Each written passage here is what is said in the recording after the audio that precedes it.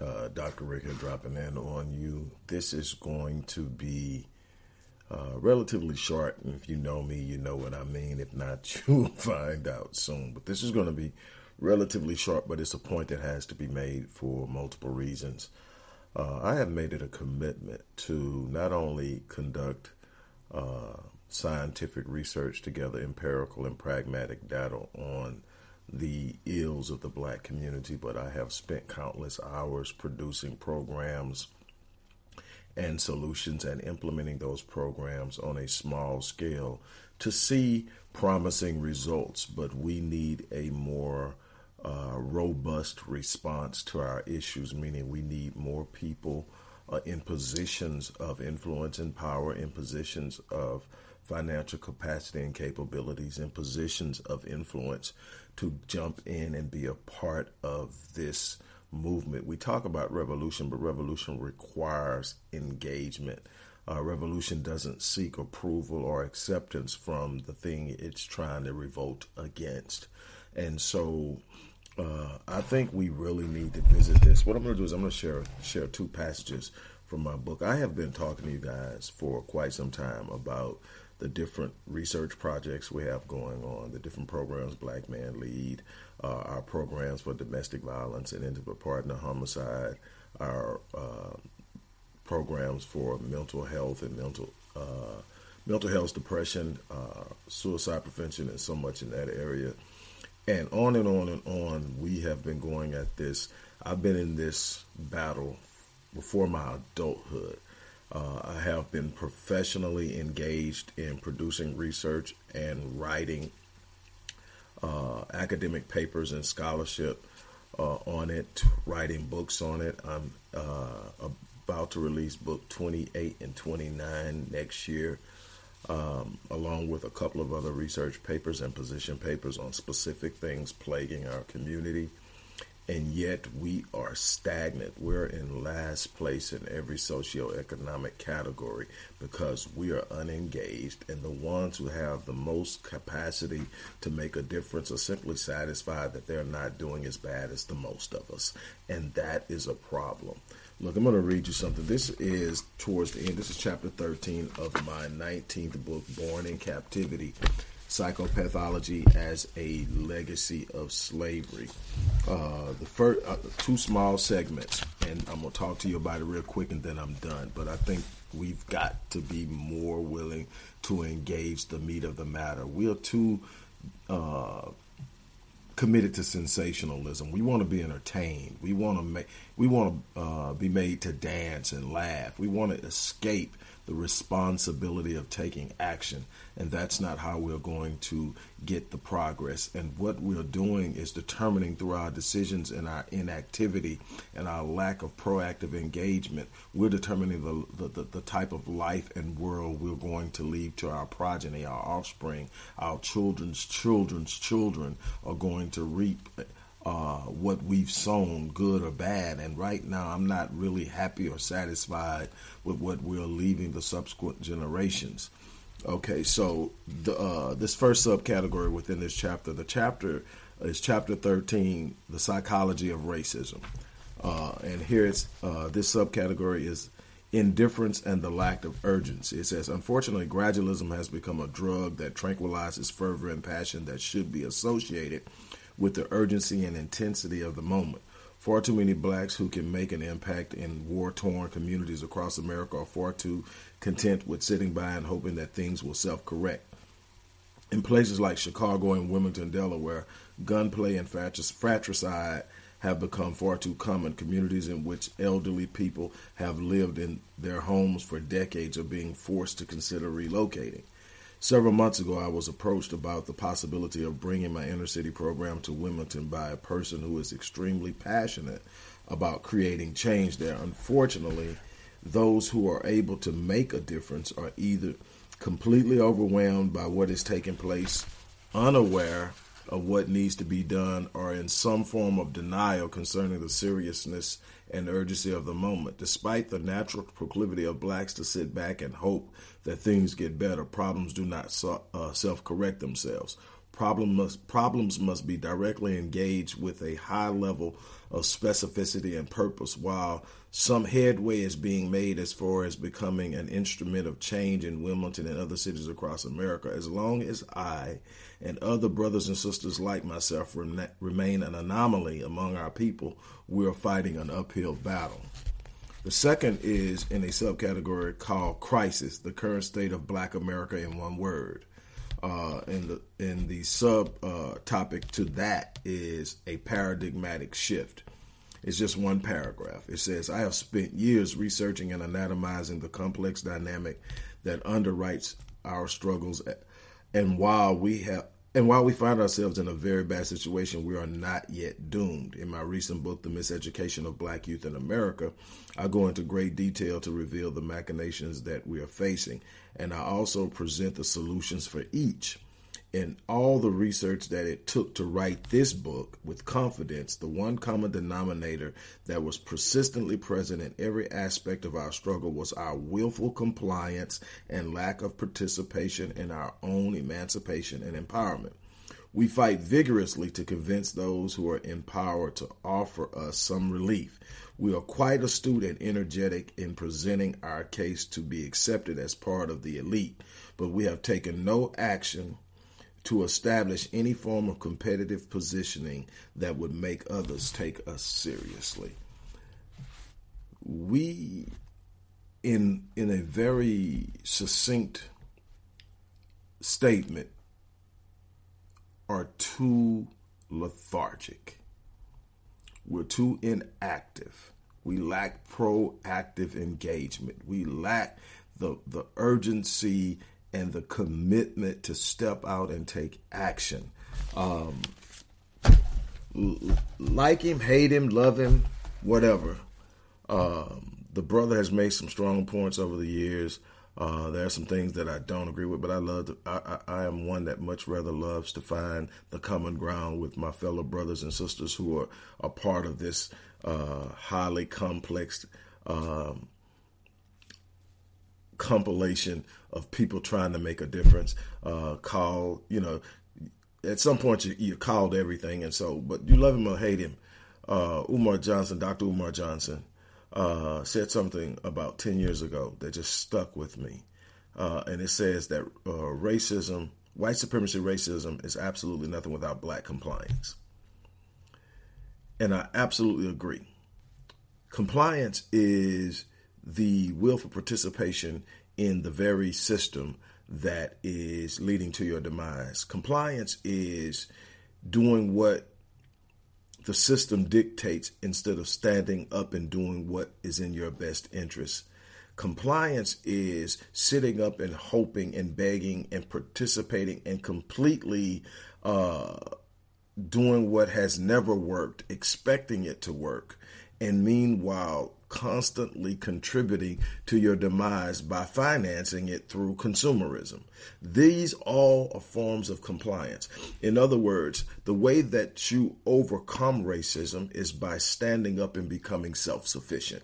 It is by addressing your own needs, addressing your own ills, solving your own problems. When you become a solving problem people, a problem-solving race, it is then that you will develop the respect of those around you, because at that point you're standing on your own and you will be recognized as a force to be reckoned with. You will make your presence felt. It is not until we sit up and we take all of the research. See, I stood on the broad shoulders of some very powerful and unbelievably brilliant minds. Not Dr. Naeem Abba, Dr. Francis Chris Wilson, Dr. Neely Fuller Jr., Dr. Amos Wilson, and on and on. And I took their, Dr. Howard Stevenson, Dr. Jar DeGrew. I took their research and I went deeper. I went harder. I went to look, and I wanted my whole thing, find the answer. What do we do from here? What do we take from here? And that's the thing. At some point, somebody has to come along and take what I've done and take it and do more with it. This is about building and coming up with solutions. The thing is, we can't keep having generation after generation of scholars, generation after generation of brilliant thinkers come across and lay down these unbelievable unimaginable blueprints and then step on them and keep on going while complaining about what they are doing to us. The moment that we sit up and decide it is no longer acceptable to do this to us, we won't do it by announcing it in word. We'll do it by the actions we take, the things we invest in, the things that we stand on, the things that we build. That is how we do it. We're not going to do it sitting up pouring billions of dollars annually. Right now, from October to Christmas Eve, we're going to spend $535 billion into their community. We don't have $535 billion. So guess what? A lot of that's coming from?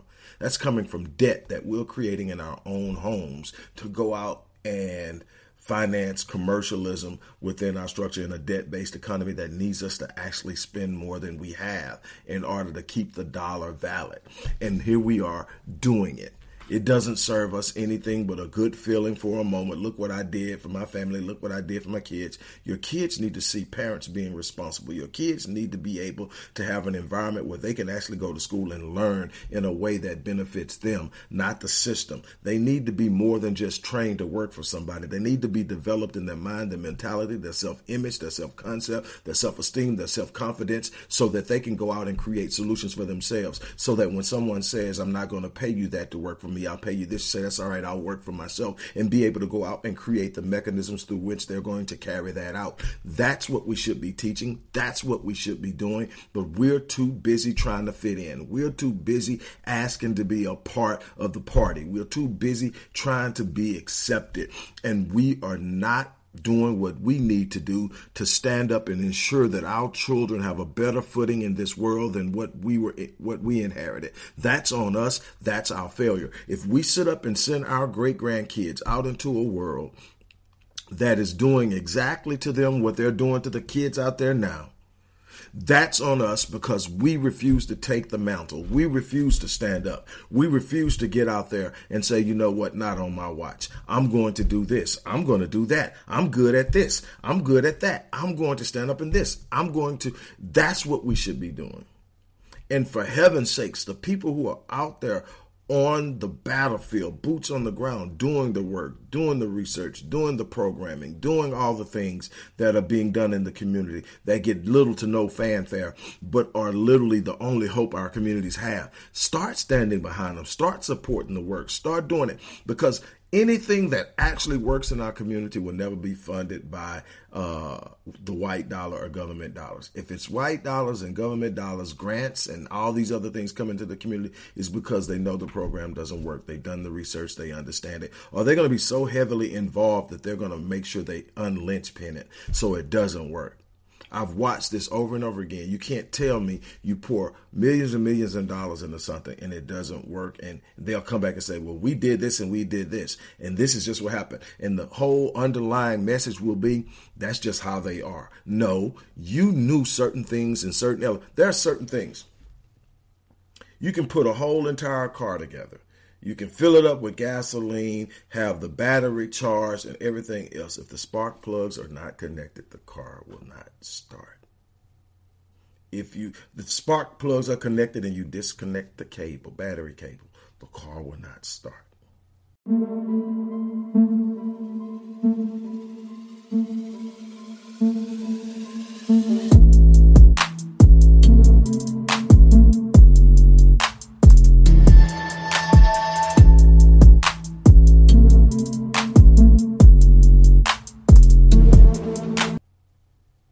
Looks like a perfectly good car. You look at it, everything's there. You check the gas tank, the gas is full, but it won't start. They know what they're doing. And the only way that we can ensure that the programs that are going to benefit our kids, I'm going to tell you what always happens.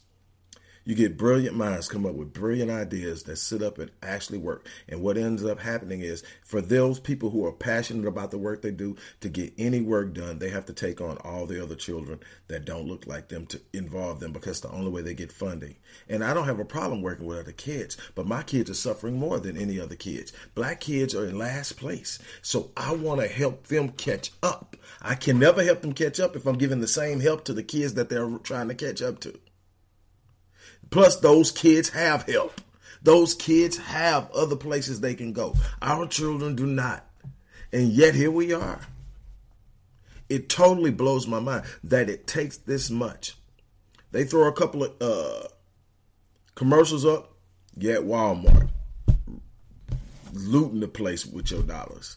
You online, looting the place with your dollars. Jordan sell out before they even hit online. They don't even bring them in the store anymore. They just sell them online. Before they drop, they're already pre-ordered.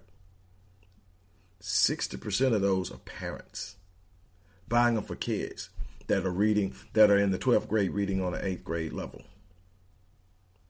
Meaning that they're not going to have the capacity to go out in the world and actually compete.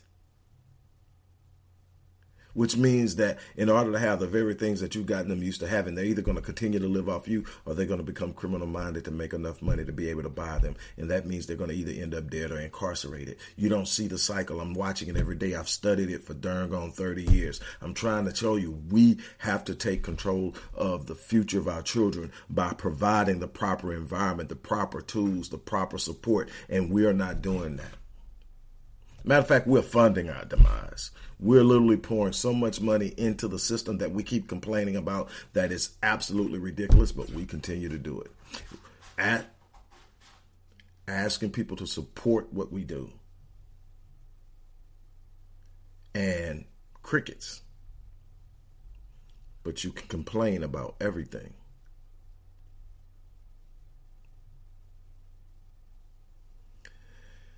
Look.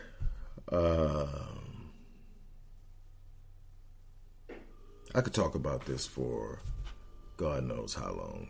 I've been doing this work for a while. We've got work to do. Find a place to engage.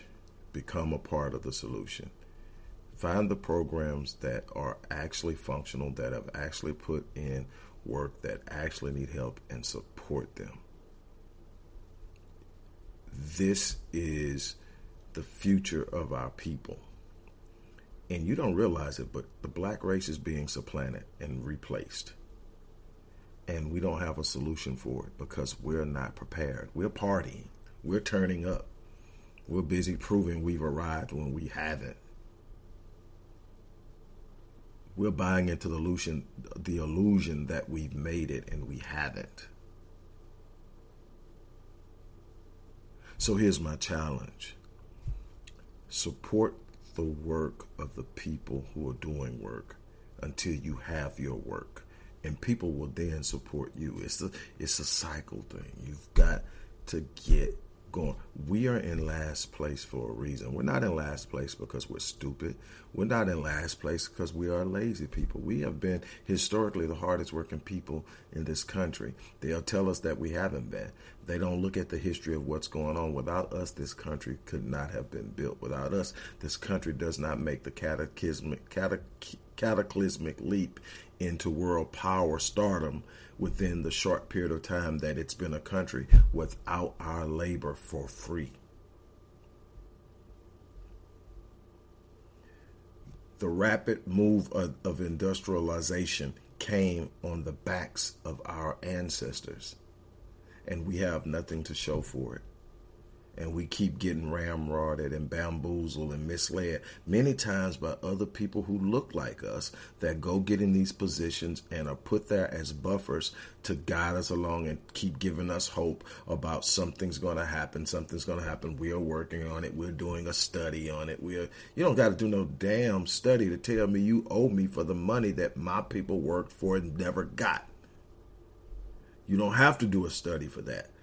You need to run us our money. In the meantime, we need to be taking care of business. We need to stop funding our own demise. We need to get behind programs that actually have some form of validity. I've been telling you all along, if you want to deal with the violence in the community, proper racial socialization. Dr. Howard Stevenson started it. Dr. Joy DeGroot picked it up, and I yanked it, and I took it, and I've been running with it ever since. I'm trying to get you to understand that you reduce the proclivity for violence when you properly socialize a young black male. You increase their chance of becoming pro-social, engaged, and properly trained to earn a living wage that will allow them to support a wife and children.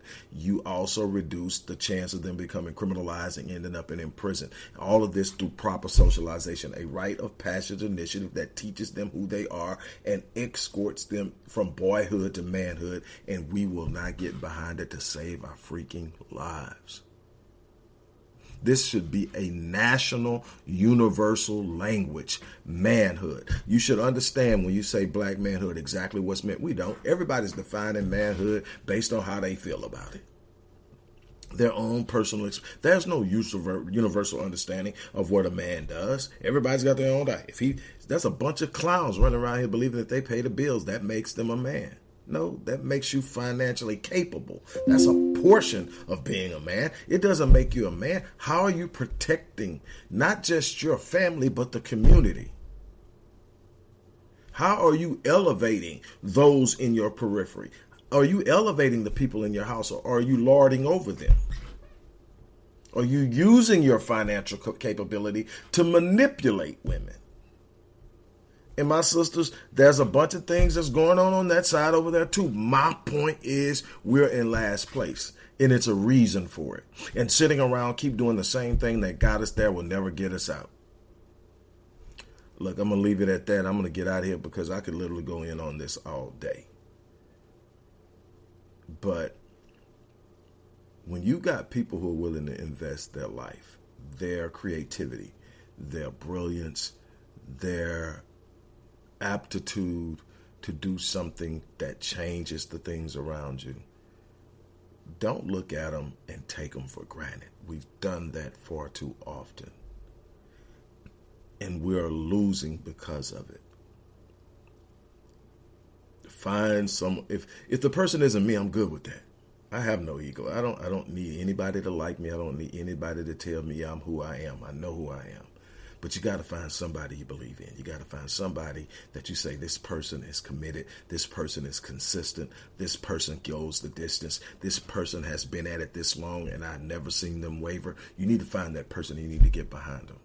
Now's the time. There's absolutely no room for anything less. On that note, look, I'm going to get ready to get out of here. I still have a lot to do today, but I'm going to get this up somewhere late afternoon. But I just needed to share that with you, and I hope that you listen to me. Look, if you look inside of the description box of where you're watching this video, there are going to be several ways that you can give, whether it's through our own processing account, or if it's through the GoFundMe account, which I really don't like because they take so much for processing, or if it's through Cash App. The organization has a Cash App account. But we need your support. We're in the middle right now of an 18-month research program on mental health and severe psychosis with black adult men, and how that's impacting the home, how that's impacting the community, how it's impacting incarceration and homelessness, and our inability to effectively intervene because of current state policies. That's on the deck right now. This is huge because this is how we're going to rescue a bunch of our men who have the capacity to be functional, but nobody's providing them the resources. And so they're out there, they're off their treatment, they're off their interventions, they're off their medications, and they literally have become either incarcerated, which they don't need, they need treatment, or they're just checked out homeless, or they are in some way dysfunctional and not being a contributing force, but they have the capacity. We've got to rescue that. We've also got to rescue our children and our women from the force and the negativity of the dark side of that, and we need this research. Again, look in the description box and show your love and show your support. On that note, I'm out of here. You guys, thank you for giving me your time.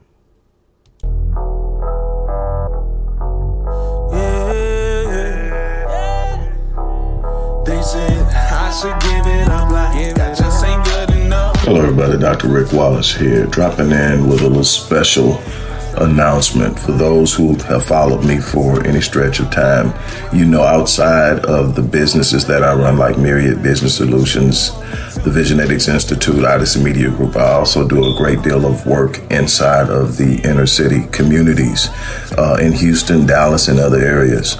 I'm asking now, as we push a fundraiser, that you support what the Odyssey Project is doing in the inner cities, especially with programs like Black Men Lead, which is a rite of passage initiative, and Restoring Ghetto's Forgotten Daughters, which is a program focused on helping young girls, but boys as well, suffering from childhood sexual abuse, rape, molestation, domestic abuse, absentee fatherhood, and so many other things. The information will be in the box. Thank you. I'm free to be whoever I want to be.